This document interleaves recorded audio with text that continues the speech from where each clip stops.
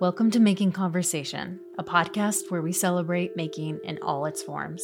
From amazing stories of inspiring makers and people to behind-the-scene peaks of Building Bright Collective, our monthly membership for all things craft, and the Making app, the first social marketplace for makers. We believe that the simple act of making can transform your life and in turn change our world. This is why making exists. I'm your host, Ashley Yausling, and today I'm talking with artist, maker, crafter, and designer Elīza Māra. That intro will make a little more sense once you dive into this episode, but I think it's important to mention that since the beginning, I've always approached each episode as a conversation between myself and the guest. Because of this, they can often be quite intimate and nuanced. My conversation with Elīza is no exception. We cover a lot of ground, and it may resonate with some and not others, all of which is totally okay. I'm grateful to Elīza for her transparency and for sharing her authentic story as she's still actively navigating her creative journey. I hope we can all be inspired by her courage and bold dreams. And I hope you enjoy listening in on our conversation. You can connect with Elīza on the Making app at Elīza Māra and on Instagram at Elīza Māra Studio. And with that, here's Elīza. I have an aunt. I always kind of remember her babysitting me, but also she was the very much creative in our family and was always pulling out like tips and tricks out of a hat of how to do anything and everything, but in the coolest way possible. And I just remember growing up and seeing her just do it for, gifts and for celebrations, and just kind of spending time with her was always interesting, seeing what she'll be able to do.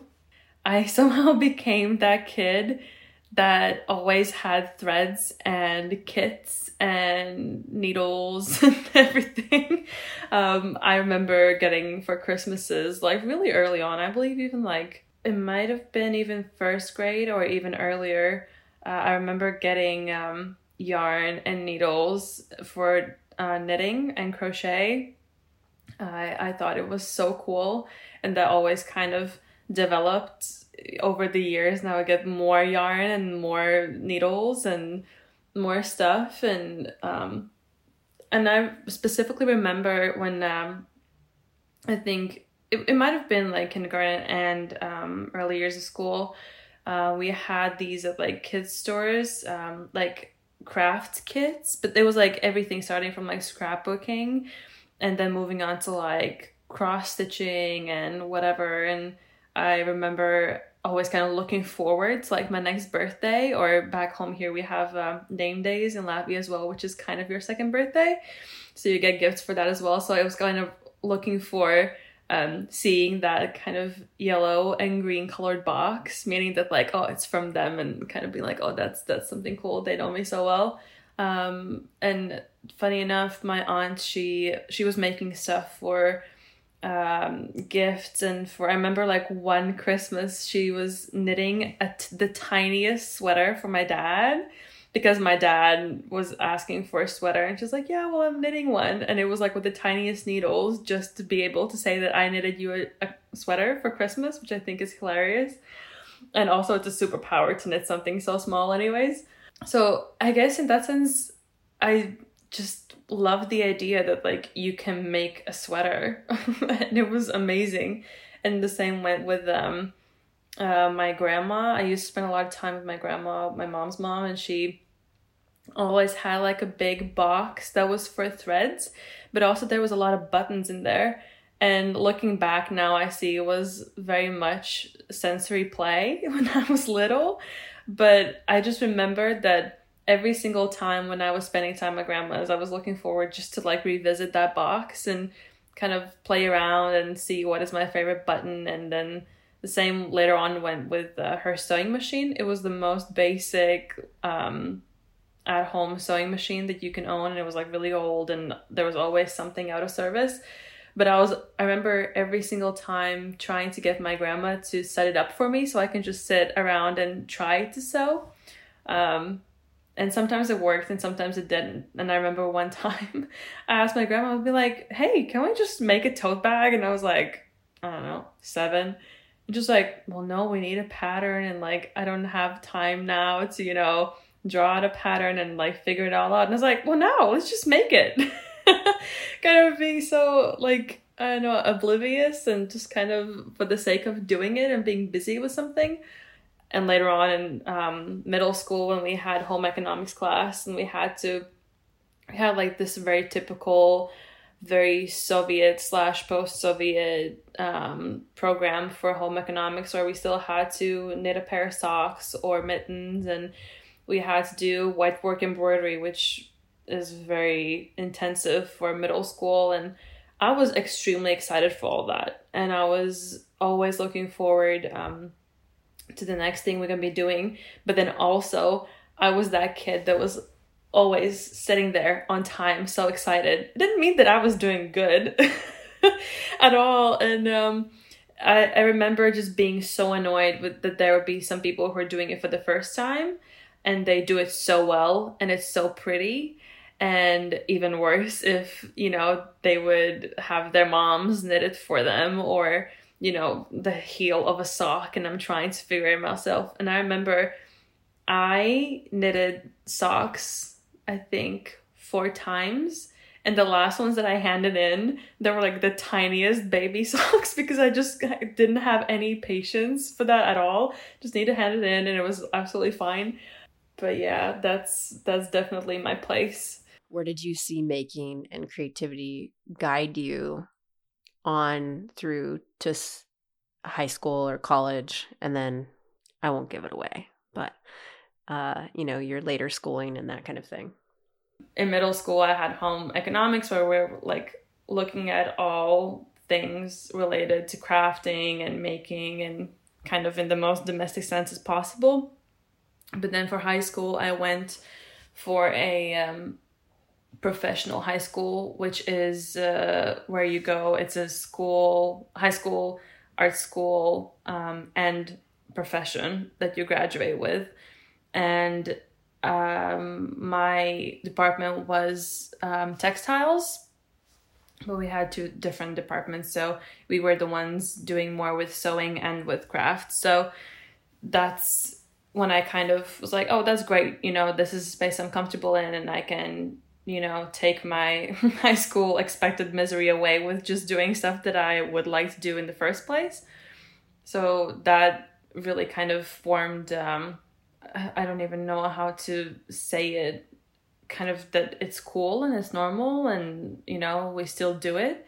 I kind of picked up embroidery again, just because, again, I was home alone a lot, and I remember that I enjoyed doing it. I was trying to run my own business, which is actually, now looking back, really hilarious, because literally all the pocket money I would have, I would either spend it on makeup or on beads or supplies. And it's really funny, because I do have the membership at our biggest kind of craft store since I was like in 5th grade, and I believe I was like 11 at a time, and now I'm 24. So I mean, I'm a very loyal client. So I'm expecting my cut really soon. I remember I was making jewelry and just kind of with the simplest things and trying to sell it, and I was so upset that no one would be buying it from me. And when I was making something, I needed a challenge, and like a new challenge to overcome. So I was trying to find a shape and a format for embroidery to be useful, so it could not be domestic or like very in the background.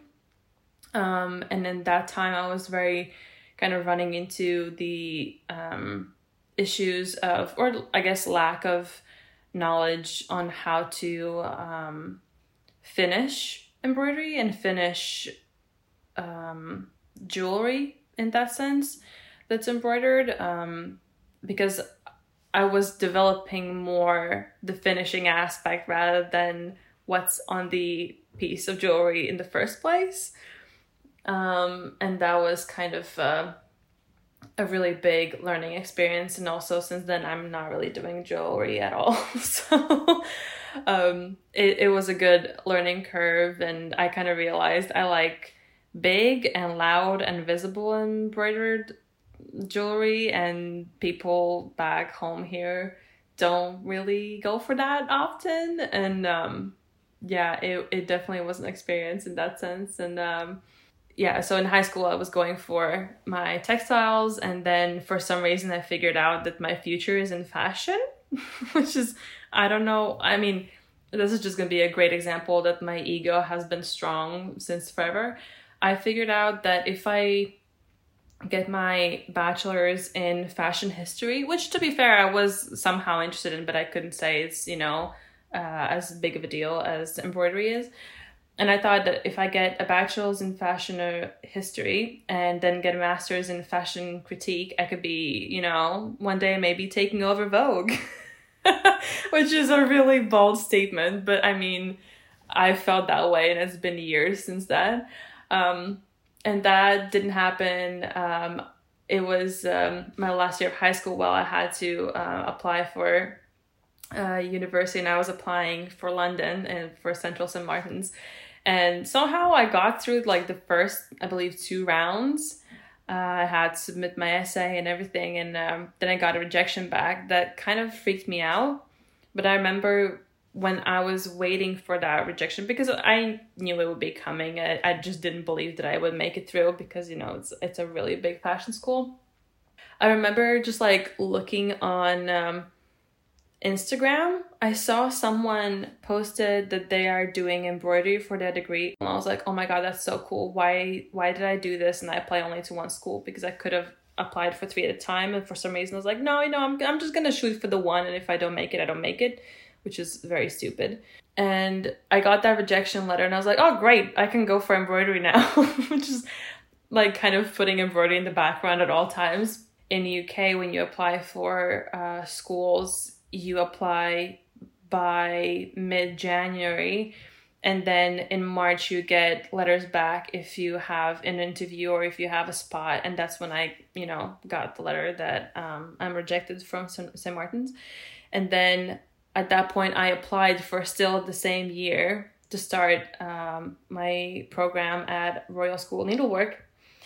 Just kind of fully shooting in the dark and being, I'm not going to make it, it's fine, but I'd rather shoot it than not shoot it.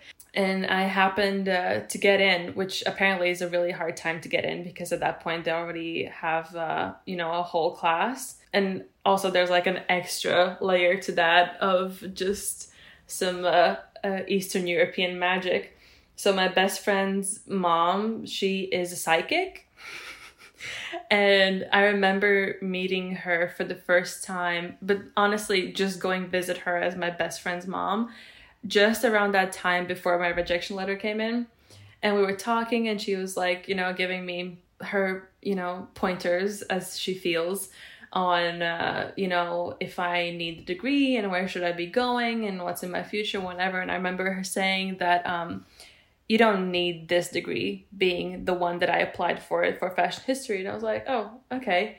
Interesting. And she said, well, that's only for your ego, like an ego boost. And I was like, fair enough. I mean, that's, true.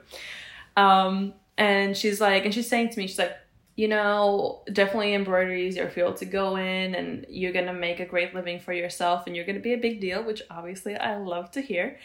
And she just went on being like, yeah, I see you in a place like we don't have back here at all.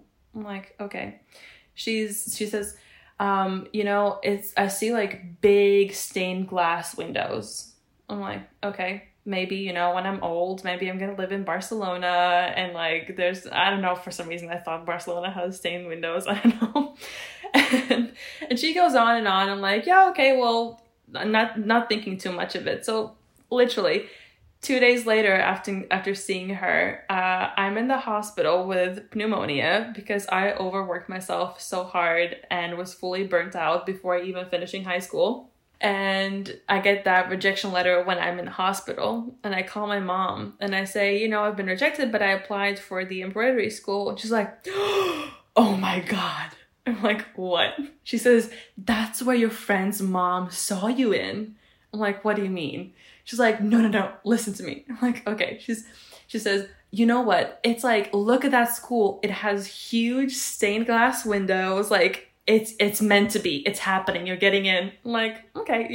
I like that as well, because that gives me confirmation that I'm getting into the school I want to get in. Oh yeah, and so I got my phone interview, and then I got a confirmation that I got into Royal School of New York, and I sent the photos of the thing is, the Royal School of New York is in a huge palace in London. It's in Hampton Court Palace, and it's a huge place that's right near like edge of London. And I sent pictures being like, oh my God, this is insane. This is like something from Harry Potter. And my friend forwards that photo to her mom, and her mom like points which window she saw me sitting in. I was like, okay, well, fair enough. Like, that's great.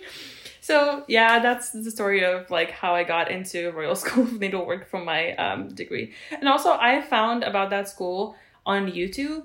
I was just like Googling embroidery schools, whatever. And I just Googled it for the sake of like, let me just dream about it. And I remember just like, you know, watching the video of like slow shots of the palace and like the extreme glamour and luxury that's in the palace, and being like, oh, that's great, but you know, obviously tuition in everywhere outside Europe is extremely expensive, and like I'm not gonna make it, but that's nice to dream about. And and it just happened in like fast forward mode, and literally I didn't believe it. I always say that the Royal School of Needlework was a dream that I never dared to dream until my first day there. So yeah, that's kind of how it all happened. I'm curious, what is your sun sign? I'm an Aries. Okay, I'm an Aries too. Oh, great. I can feel it. When is your birthday? 6th of April. Mine's the 10th. Oh, great. Okay, we're very close. I love it. Do you know what your rising sign is? I'm a Scorpio, which makes things so much worse. That is intense. I found it out in like only this summer, but then I was thinking that like I feel I have a lot of things given to me a lot at first, and then I just have to like kind of work for them like kind of afterwards. And then I was kind of thinking that, but there's no way that I have such a hard like character overall, just with being an Aries. And then I found that out, and I was like, oh my God, this makes so much sense, and it's kind of scary. I mean, I've always seen Aries as you're a warrior, ramming through what other people think aren't possible. I have a lot of Scorpio in my chart as well. My rising sign is Aquarius, which is like humanitarian and making make sense for me, because warrior / better the earth. When you were talking about the ego, I love that you can recognize that. But I also think it's a superpower that we kind of feel like we're invincible in a way. Yeah. Why wouldn't we take these risks? I mean, there's a shadow side, right? There's a moment where you're like, oh, fuck, what did I get myself into? Because we leap first, right? Yes. And then we look after, we're like, oh, what did I do? Yeah. It's funny that you say it, because I feel that's like my biggest revelation, and kind of having time to reflect on stuff and experiences that I've had. And I'm kind of looking back and be like, yeah, I definitely have the ego for anything and everything, but now I'm just kind of in the best Aries fashion as possible. I'm like, I love myself. I think it's so great that like when you're so passionate and you're so confident and just you go and do it. And like, honestly, always my mom has made fun of me being like, there's never been, you know, a situation where I could say, you know, I have certain expectations for you, because you would always just turn around and leave. Just like not listening to that. And I'm like, sometimes looking back and be like, that's actually great that I could kind of have my tunnel vision and just do whatever I want, because I feel looking back at the crazy late high school, early uni days, it was very necessary. And I look at it as being as a superpower that like I could block out all the concerns or anything and just focus on one thing at a time. And now when I'm out of school, I think I've lost my touch and I care for anything and everything, which I shouldn't do. and kind of going back to what you're saying, like it has a shadow side, like, yeah, that's, it's very much the case for me as well, where like I can always, I will never promise things that I'm not able to do. I say that, you know, I can participate and deliver on this end and do this and that. But then when I have to start doing it, I'm like, oh my God, like, where did that confidence come from? And like having a full-on imposter syndrome, being like, no, I'm not, particularly capable of that. But then after that, like, I have a pattern being like, no, it's great. I am a professional. I can handle this. And then at the end of the like, a phase or a project, I look back and like, I don't know how I got myself into that.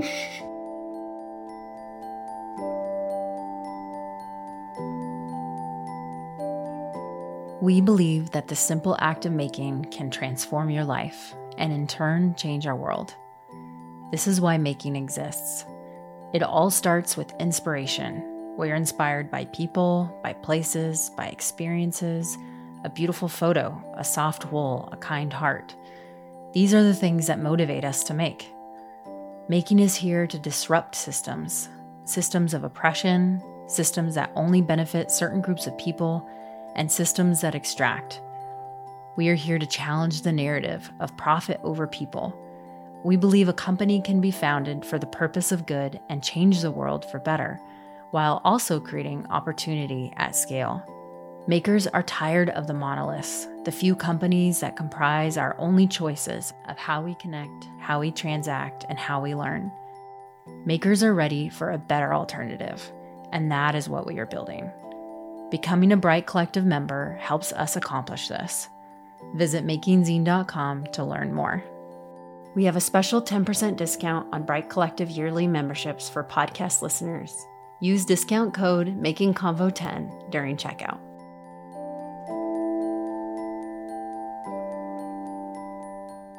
I'm a very critical person, and I'm trying to understand, is it my sign? Is it my family? Is it like that I'm an only child? I'm just like trying to like give myself a diagnosis here. I guess that could be the thing that I struggle with the most. I can give a good critique to someone else, and as in good being actually constructive and trying to be very helpful, but it also kind of gets me in trouble with myself, because if I can be constructive to someone else, that does not mean I'm constructive to myself.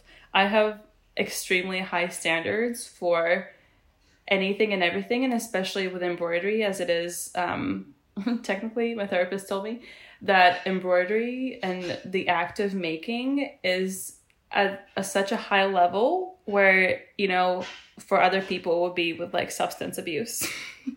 So on one hand I'm lucky, but on the other hand, like, it consumes all my life, and that's where I kind of put all my self-worth in. And that's when it kind of gets complicated, because I can jump into the mode of criticizing myself in literally a split second, and I can give you a list of things that should be done better, and why something is a piece of shit, even though on the other hand, with my ego, I think it's the best thing that anyone ever has seen or will see. So it's extremely complicated relationship with myself and my work at times, where it's very, I just have to remember that I can navigate that, which is really hard sometimes. There's a few parts of that I think are really interesting. And I would venture to guess that there's many people that feel this way. We are our biggest critics. And that's kind of a generalist term. I think I hear that a lot. And I think there's trauma speaks to that a lot too. Like in the more recent years, loving myself has been the biggest lesson. I think very highly of myself in a loving way, but I also, I can feel so horribly or speak in my mind so horribly to myself, things I would never say to anyone else. And how I present to other people is really how I need to be presenting to myself. Incredibly high standards for sure. But who are those standards first posed on? Ourselves, right? So, I think feeling for our humanity, in some ways, being a very strong-headed, self-empowering individual. You said something earlier where like things are given to you and then the hard work comes. And I've definitely experienced that a lot in life. Not fortune. Things will just happen. It's like magic, right? It is. I've always thought that or growing up, I was thinking that you always have to work hard for things in your life, and everything that you will have is only hard work. But then in high school, I started realizing that like maybe hard work is 90% and 10% is just magic. It just happens. Mm-hmm. There's a term like co-creating with the universe. I think we tend to be doers, right? I can do to the end of time. Mm-hmm. There's a problem with that often. Like it takes, like I leave no room for the co-creation from the universe. I mean, I've gotten better at letting other people co-create with me, but beyond that and just being in a state of being. So when you talk about the substance abuse aspect of it, what I think is interesting, and this is not to demean or make light of people who are really struggling or have struggled with substance abuse, but I have been reading the book by Gabor Mate, The Myth of Normal. It's his new book, and he had a recent podcast and episode, and it was all about trauma.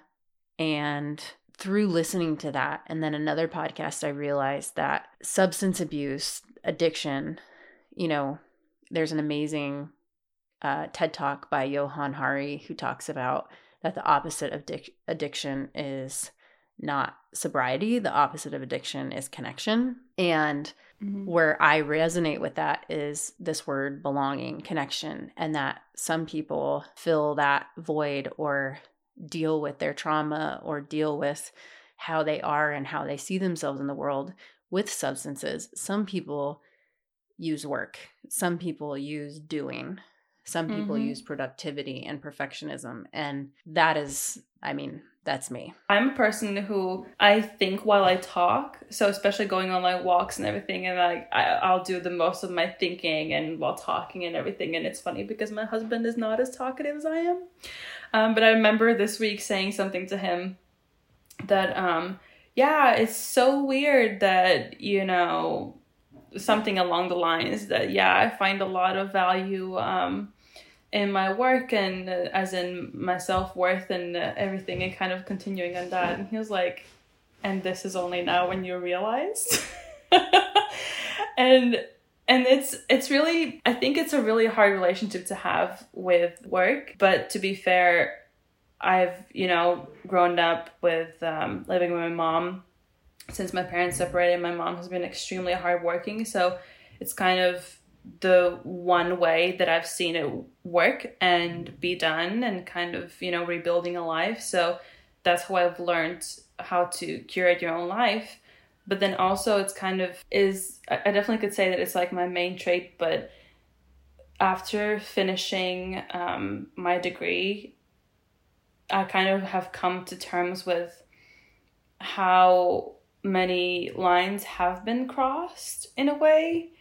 But I'm okay with those lines being crossed because I was living alone, as in, with my roommate, but I was only taking care of myself. And it was a huge deal to adapt with living my husband.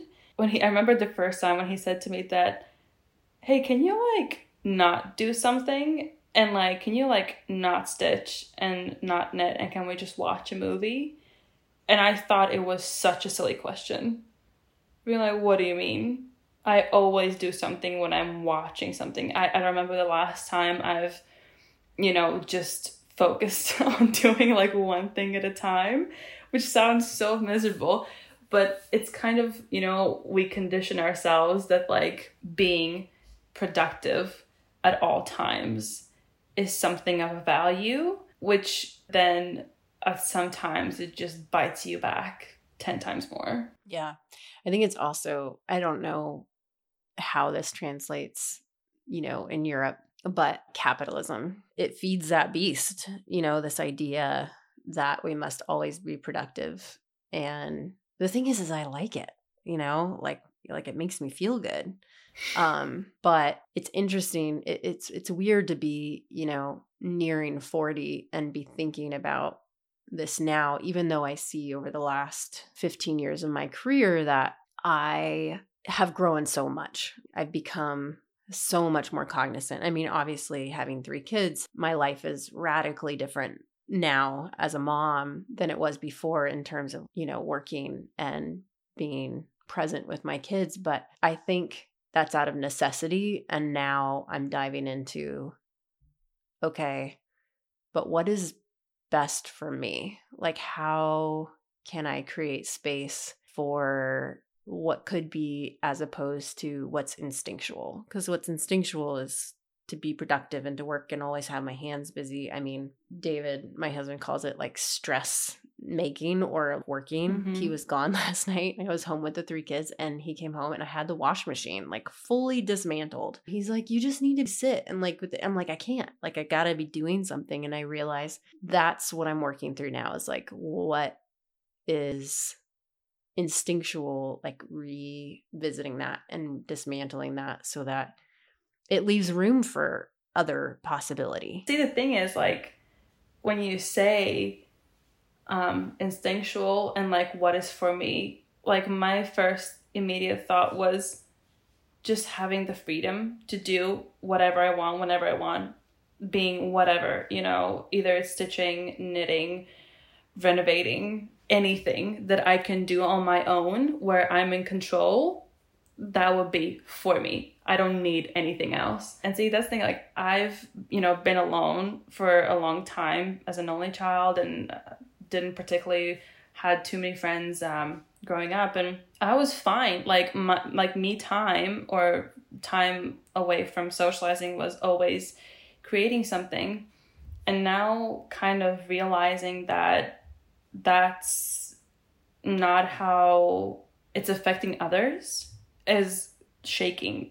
It really shakes like my foundation. So where this has led me to now is, how can I transform the act of making from something that I'm required to or feel compelled to do from like a productivity standpoint, thinking about this word ritual, because it's not like we're going to stop making, right? This is something that brings joy and healing and is so much fun to do. And so that's where my brain is at right now, is like, okay, creating intention around what I'm doing. It is a little difficult considering my job is making, like literally and figuratively. Being able to compartmentalize those a little bit more and create rituals in my day, in my week around the act of making that are more sacred. Carrie and I started a dyeing process, which I've done a lot over the years, but not really with this intention of like, okay, this is set aside time not to have expectations of results and outcomes, but just the act of doing this thing and accepting what it is that comes of it, how it'll turn out. And so that's something that I am trying to be more cognizant of and also like share with others, because I think like making is so healing. Like there's been times in my life of great devastation. It's this kind of mercurial thing that we have to figure out as people whose jobs are in making, like how to balance those two, right? It's really hard to have a degree in a thing that you absolutely love, because I remember the first day of school when our course leader told us that, you know, this is the last day where embroidery is going to be a hobby. So from now on, this is your profession, it's your job. But in a very, it sounds very dull when I say it, but it was in so profound. And I remember being so liberated, being like, oh my God, this is what I've wanted all along, but didn't feel can be done or like respected, and, you know, all the complex notions within craft and work. But for those 3 years while I was studying, embroidery was my job and I absolutely loved it. I could never complain about how much I had to do, how much I wanted to do, but I treated it as job. And then having COVID come, which was my literally mid second year, and returning back to that kind of high school approach of like, I have time, let's stitch. And I started making things that where I allowed myself that they don't have to have a purpose. They don't have to be representative of me, of my aesthetic of my design. It doesn't have to be anything other than calming my nerves, because I was away from home and I had to understand, you know, family and all the complexity of the pandemic at the beginning. And it was at that point, for the first time in a really long time, it was my only and main tool as for healing. I remember at first being like, oh my God, I'm making so many things, but I hate that they are without a purpose, that it's a material thing. And I've always, first of all, lived in very small apartments, so I could never have space to keep everything I've made. So that was my first thing. I was like, well, I'm not going to keep this till I'm 80. You know, I have to figure out what I'm going to do with it. Am I gifting it to someone, or, you know, what's the thing? Moving on from that, it was I kind of diluted my embroidery experience, I guess I could say it, with now, since COVID, I have allowed myself to have work embroidery, and then I have home embroidery, where it really divides itself without being divided. My husband still sees it as work, but I tell him it's not. But it's kind of, I had to draw that line and being like, you know, this is what I'm doing when I have to represent myself. And then this is what I'm doing if it's a gift for Christmas for someone else. And, you know, I don't have to post it on Instagram, and it doesn't have to tell about me as an artist or a maker, but it maybe will tell about me as a family member and what I would like to give as like a piece of me. And if anything, it has highlighted a really serious discussion that I have within me all the time. And honestly, in the last 3 days, I've like written about this like numerous times, that it's a really complex thing for me. I'll start with me and try to kind of put my labels on, where technically I'm an artist. I create art, and I would like to stay in that space, and I'm still working hard to get finally at least to one exhibition and be respecting myself as an artist. Then moving on, sometimes I want to be a designer or working to be one, but then because I'm working in such a discipline, I kind of don't allow myself to be identified as a designer, being like, well, that doesn't qualify. But then after that, I have also the crafter maker side, and being, well, at what point do I call myself that? Because also with crafting and making, as we all know, there's, you know, certain connotation that comes with it. So I'm trying to understand in which place and what time I can be what.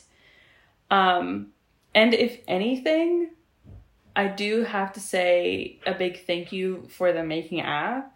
That's the one place where I allow myself to post and not think about my feed, and not think about if this is aesthetically pleasing or if this describes me, if, you know, am I ruining my perception of me because I'm, you know, putting something that's not my usual visual aesthetic and everything. And it has kind of taken some pressure off, because I know that I can be a crafter maker and be proud about that within making, but then also I can go to other platforms and being like, hey, I'm a designer, and kind of exist in different places how I want to exist, and not having like an umbrella term for me.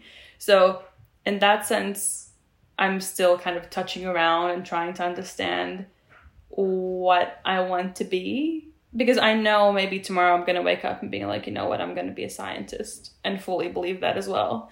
And then, you know, start thinking about where embroidery comes within that. But it's very a hard story to kind of navigate. But then, if anything, at the end of the day, I'm extremely liberated that crafting is cool. And I hate that even now that I've been like a professional embroiderer for a few years and being in the industry like full-time hardcore, that I'm still living with the connotation that crafting is for grandmas. And I don't know, is it like a trauma or whatever? Like, I don't know. But it is cool. you know, and also at the end of the day, it's a fucking superpower that like, I'm an embroiderer, and I can, you know, stitch in like 9 different techniques, and I can read a knitting chart, and I can read a crochet chart, and I can, you know, sew a dress and everything. And like all these things that we know that are so domesticated and like, it's so normal because we're women and you're supposed to know that and blah, blah. But it's a superpower. I think it's a really important thing for all of us to remember. The 2 things that really stand out to me are, I guess, spoken but unspoken argument or belief that craft and making and art are 2 different things or separate. You know, I consider myself an artist. That's how my making started. And in any given day, I might go between quilting, painting, to knitting, to cooking, right? And for me, these things are all interconnected. There's lack of separation between them. Each of them is a form of self-expression, right? And there's this podcast episode that I keep referring to all these podcast episodes with this woman named Heidi Zuckerman. And I won't go in deep about her. She can be Googled, but she has this poignant thing that she said in this podcast. And it's that no one gets to say what art is and what art isn't. That's something that you as a person get to define. This is art. The only thing that other people get to say is whether they like it or not. They get to have an opinion. So they might not like that art. They might like it. They might think it's good, bad, you know, these terms. I've had a lot of conversations with artists, with makers. I really see little separation between the 2 about what is craft defined, quote unquote, what is making, what is art. And for me, the kind of delineation that I've settled on is when the act of doing something transforms into a form of self-expression, like when you're not just mechanically doing something, when there's some imprint of you on that thing, which some could argue there's nothing you make that doesn't have that, right? That is when it, quote unquote, becomes art. And the other kind of evolution of that thinking is, if I say it's art, then it's art. That art is self-expression, and it doesn't have to come in the forms of like these classical things. And in the same note, like when I wake up in the morning, whatever I decide to do, I'm doing as an artist. And maker to me is synonymous. And whatever terms that we've ascribed or definitions we've ascribed to these are ones that we either were handed down to us from like systems, because if you think about, I mean, at least here in the States, like, and I definitely, especially in Eastern Europe, I've had quite a few friends from there.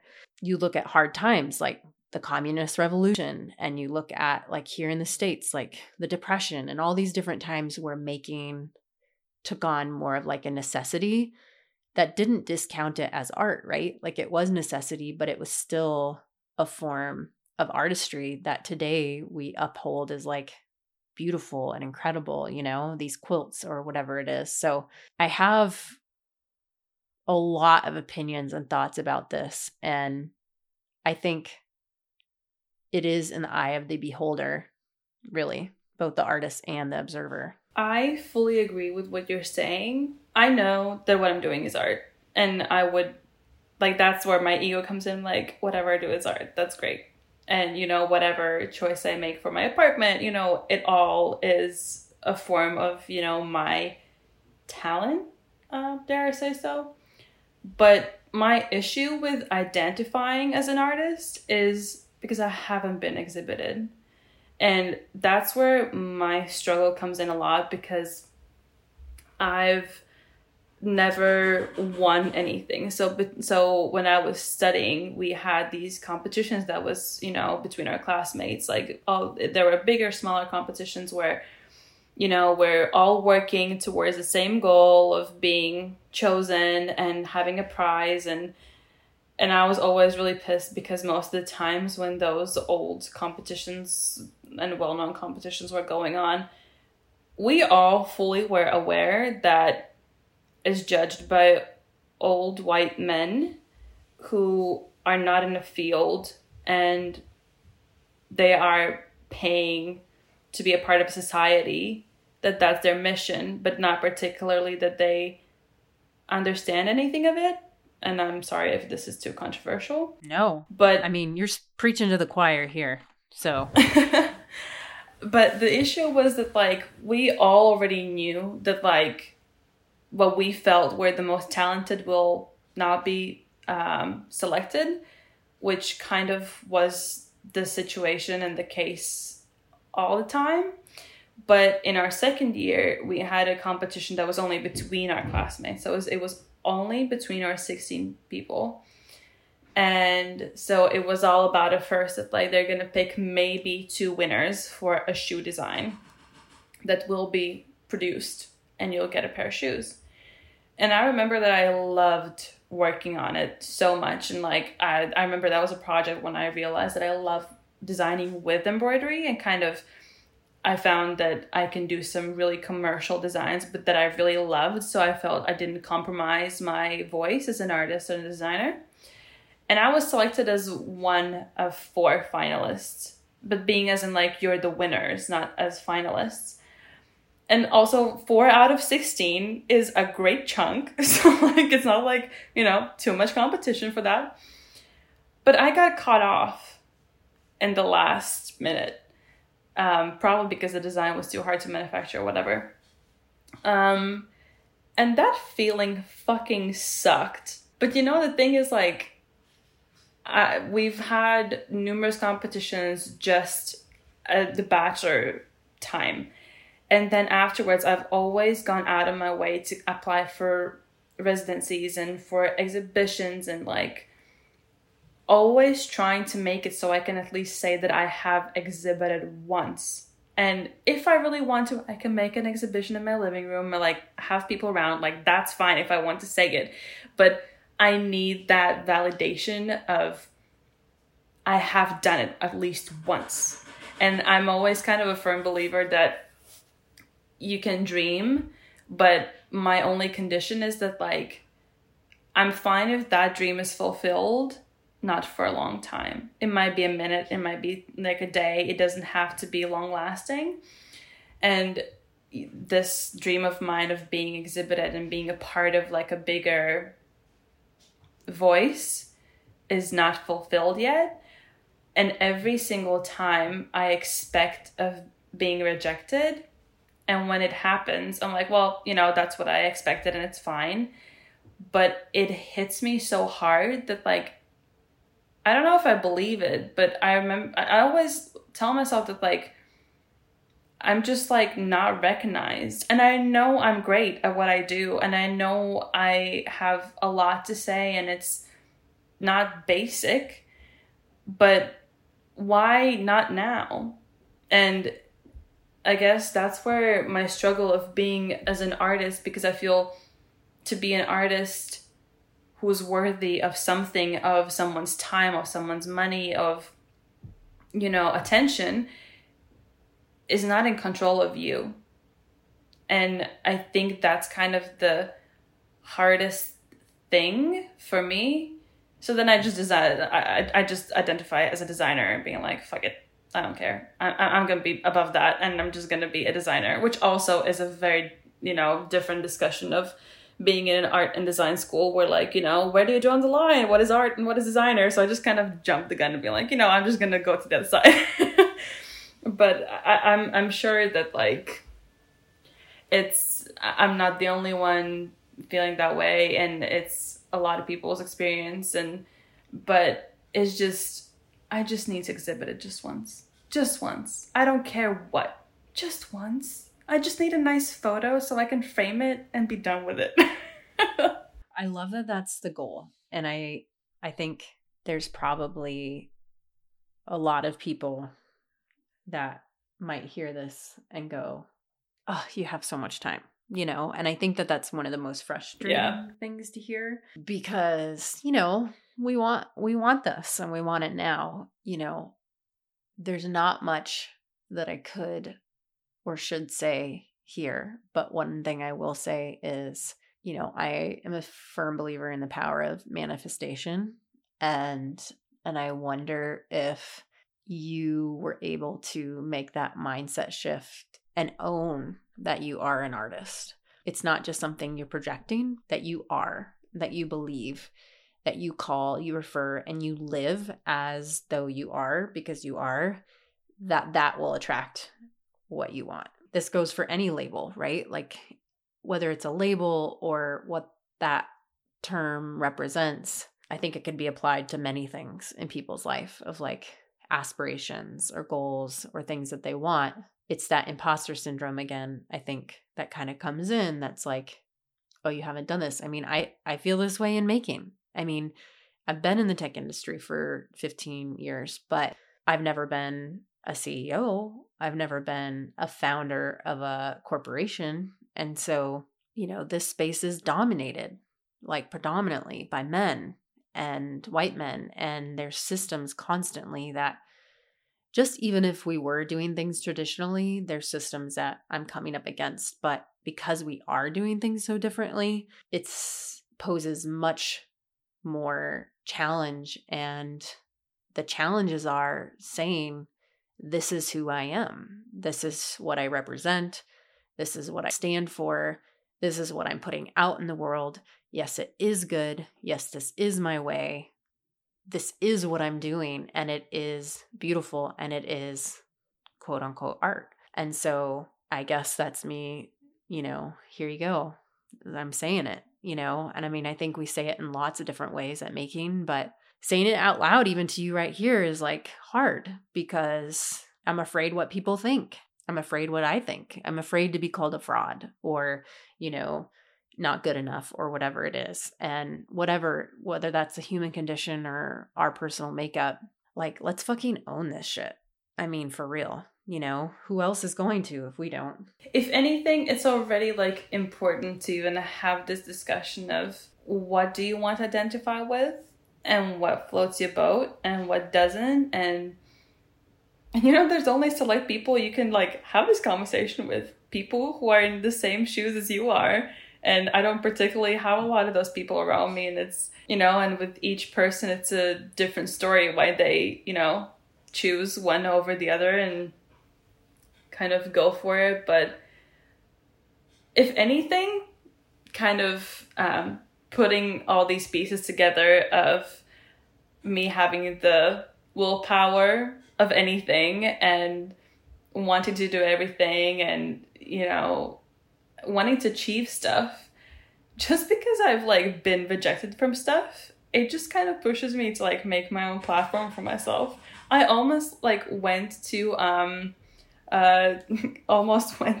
study to be a curator, just being like, if I'm not getting into exhibitions, I'm gonna make exhibitions for myself. I mean, why do you think Making App exists? Because there's no space for so many people that are on the Making App. Like, that doesn't exist. It's not freely given.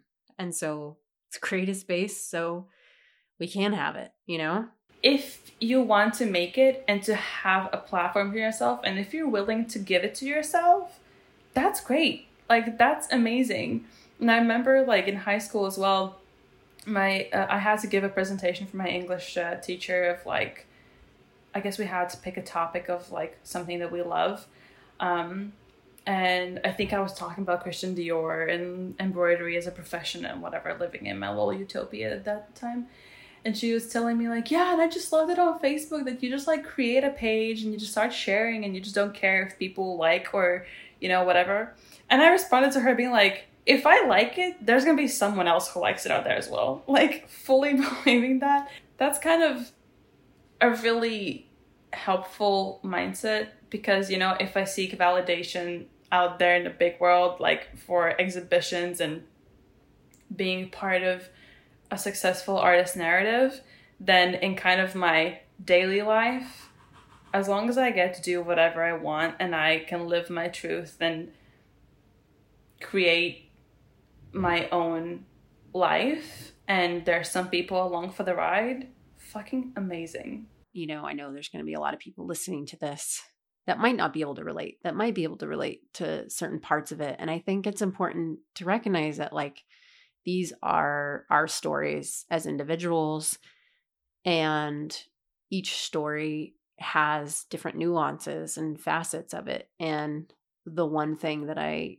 think is really important to take note of here is, I mean, I feel incredibly privileged to be able to make that. Making is, you know, the brand and the act are my career. It's my life. I mean, it wasn't always like that. And it took a long time to get to this place, not without a lot of sacrifice and struggle. And even now, you know, there's a lot of sacrifice and struggle to fight for this life, especially in the pandemic that just threw everyone around.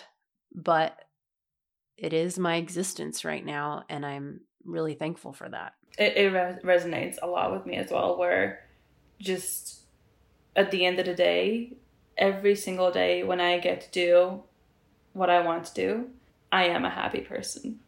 And that's what matters the most. And I find a lot of calmness in that. And if anything, that's something I wish for everyone to find and to have overall. And I know there's a lot of us out there who would love to live, you know, our dream and to do what we love.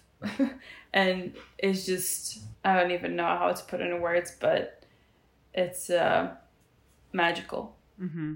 This really is speaking to the heart of why making exists. There was a point where I've shared this before, but I was like, okay, making as a business can scale and make money and create a few jobs. But if we're going for impact here, if we're going for how to change the world, you know, as cliche, but also audacious as that is, how can we create impact at scale? And the thing that I knew I could do is be a part of building something that creates opportunity for people. Not only creates opportunity, so a platform is what we're talking about, which is making, but an opportunity to be seen, an opportunity to learn, an opportunity to market skills, products, whatever it is, to take someone from ground zero, you know, just learning something and being inspired to eventually being able to monetize their skill.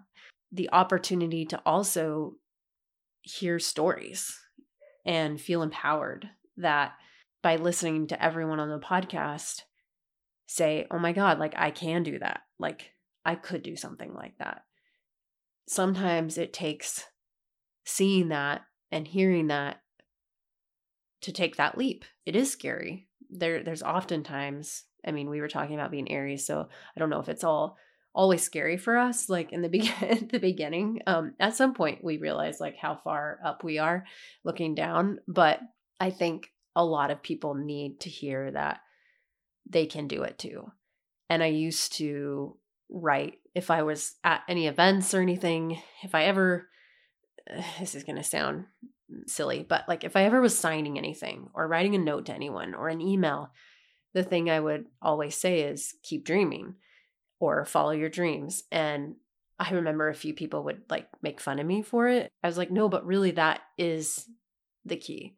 The key is to dream and to hear stories and then now find ways for opportunity. You are who we made the app for, you know, along with everyone else.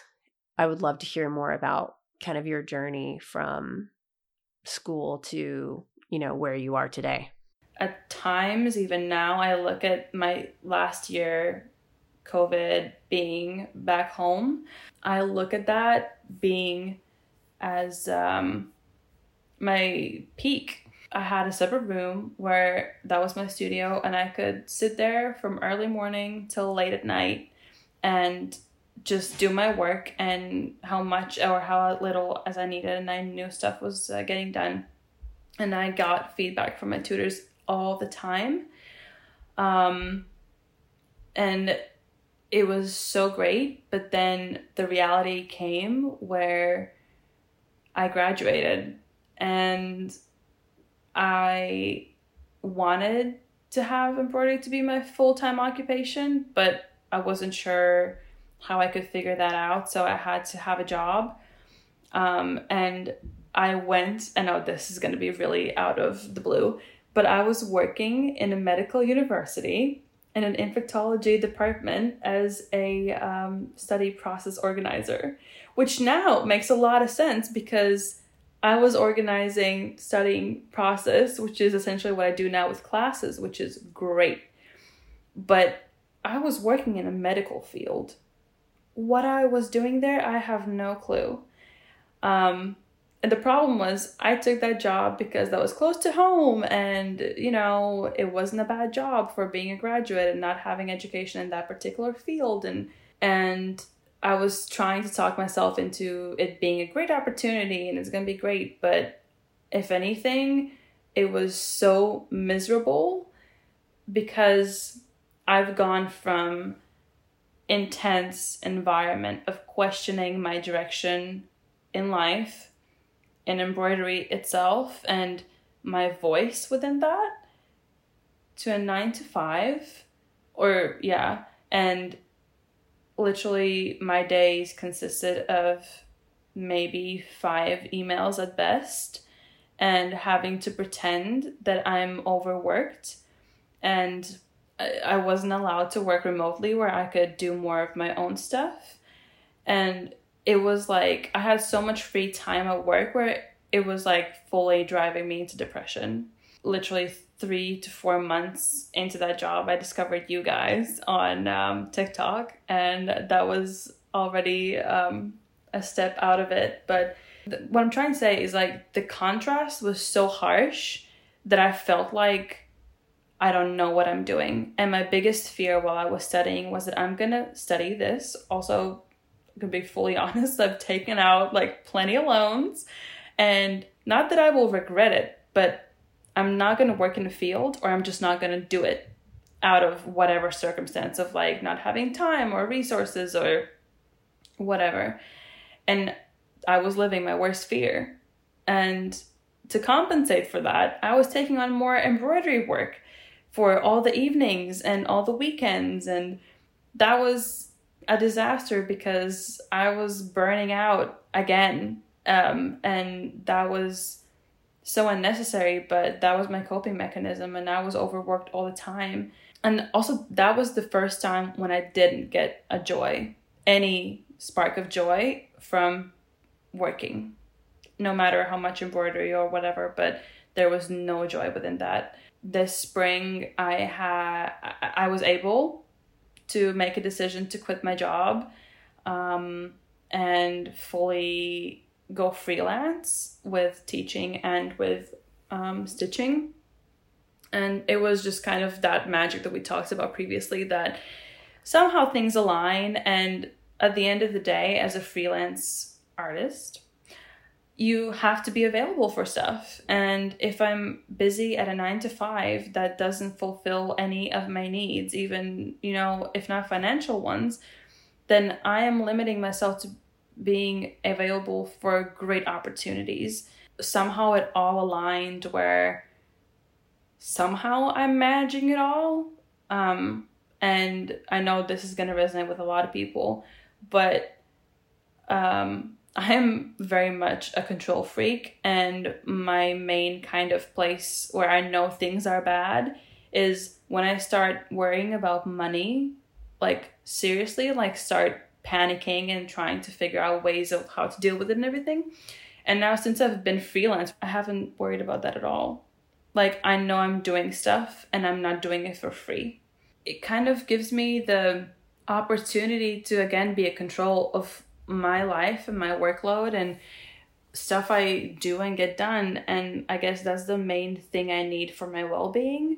The problem is I want to do all the things. So I still take on way too many things at the same time, which is very me. But this is the first time I'm running into that where even that is too much. And I have to kind of, I don't want to say scale back, but if anything, just kind of organize them and being like, what things I'm doing for myself, what things I'm doing for my career, what things I'm doing for exposure, and what things I'm doing what I think that need to get done.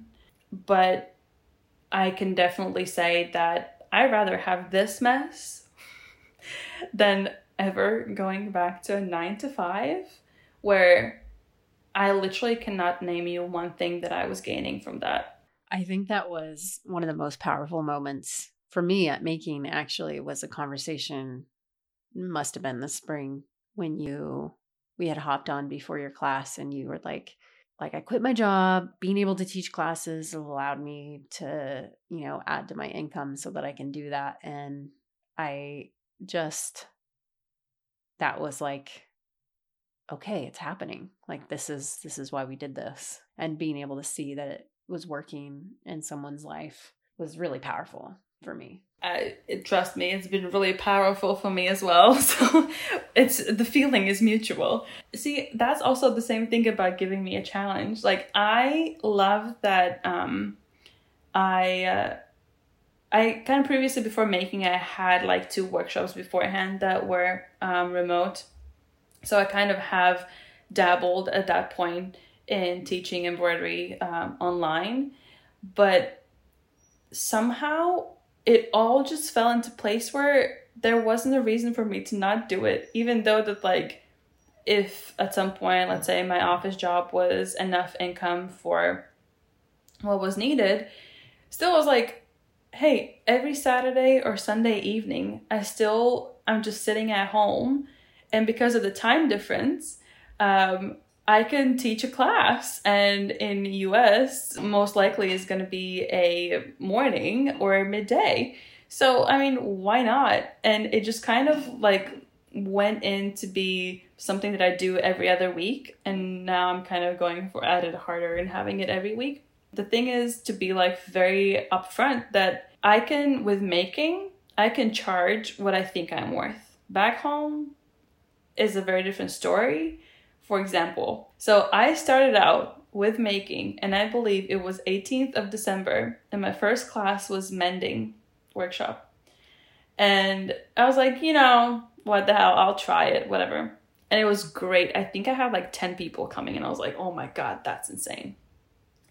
And then literally now I have a class, the same class, but in Latvian, and it's I put it on my Facebook and sponsoring through Facebook and everything. Literally, no one has signed up. And on the ad, it says I've had like 200 clicks to literally that takes you straight to just purchasing a place in, the class for 25 euros, which I mean, at this point would be $25. No one has bought it. And I guess the expectations of the price for stuff like that is extremely different here. Also, economy overall is very different here. But Making gives me the opportunity, or I guess it gives me the little world where I can live and charge what I'm worth.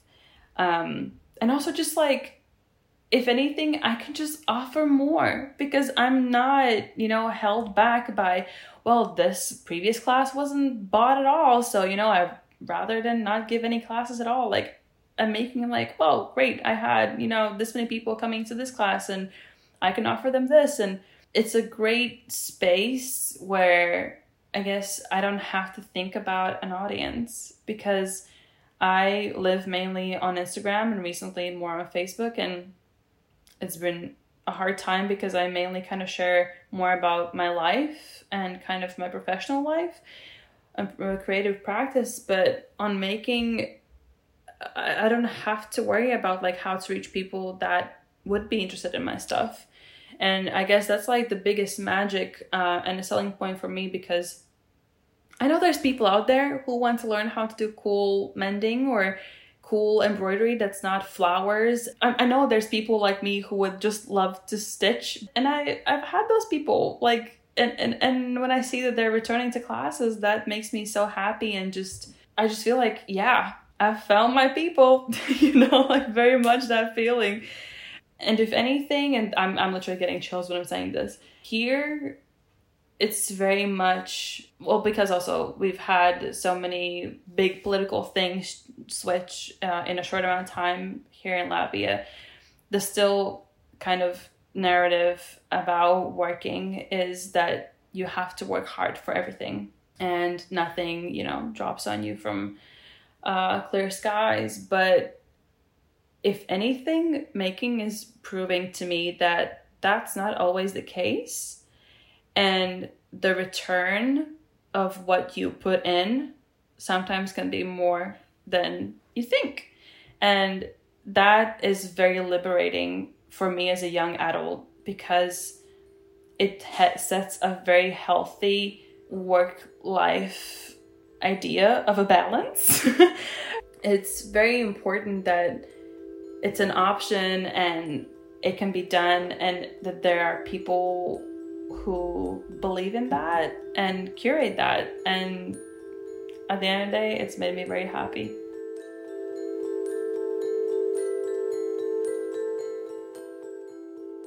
The biggest of thanks to everyone involved in this week's episode. I hope you'll join me each week as we talk and learn from more fascinating makers. For podcast notes and transcriptions, visit our blog at makingzine.com. Have a wonderful week.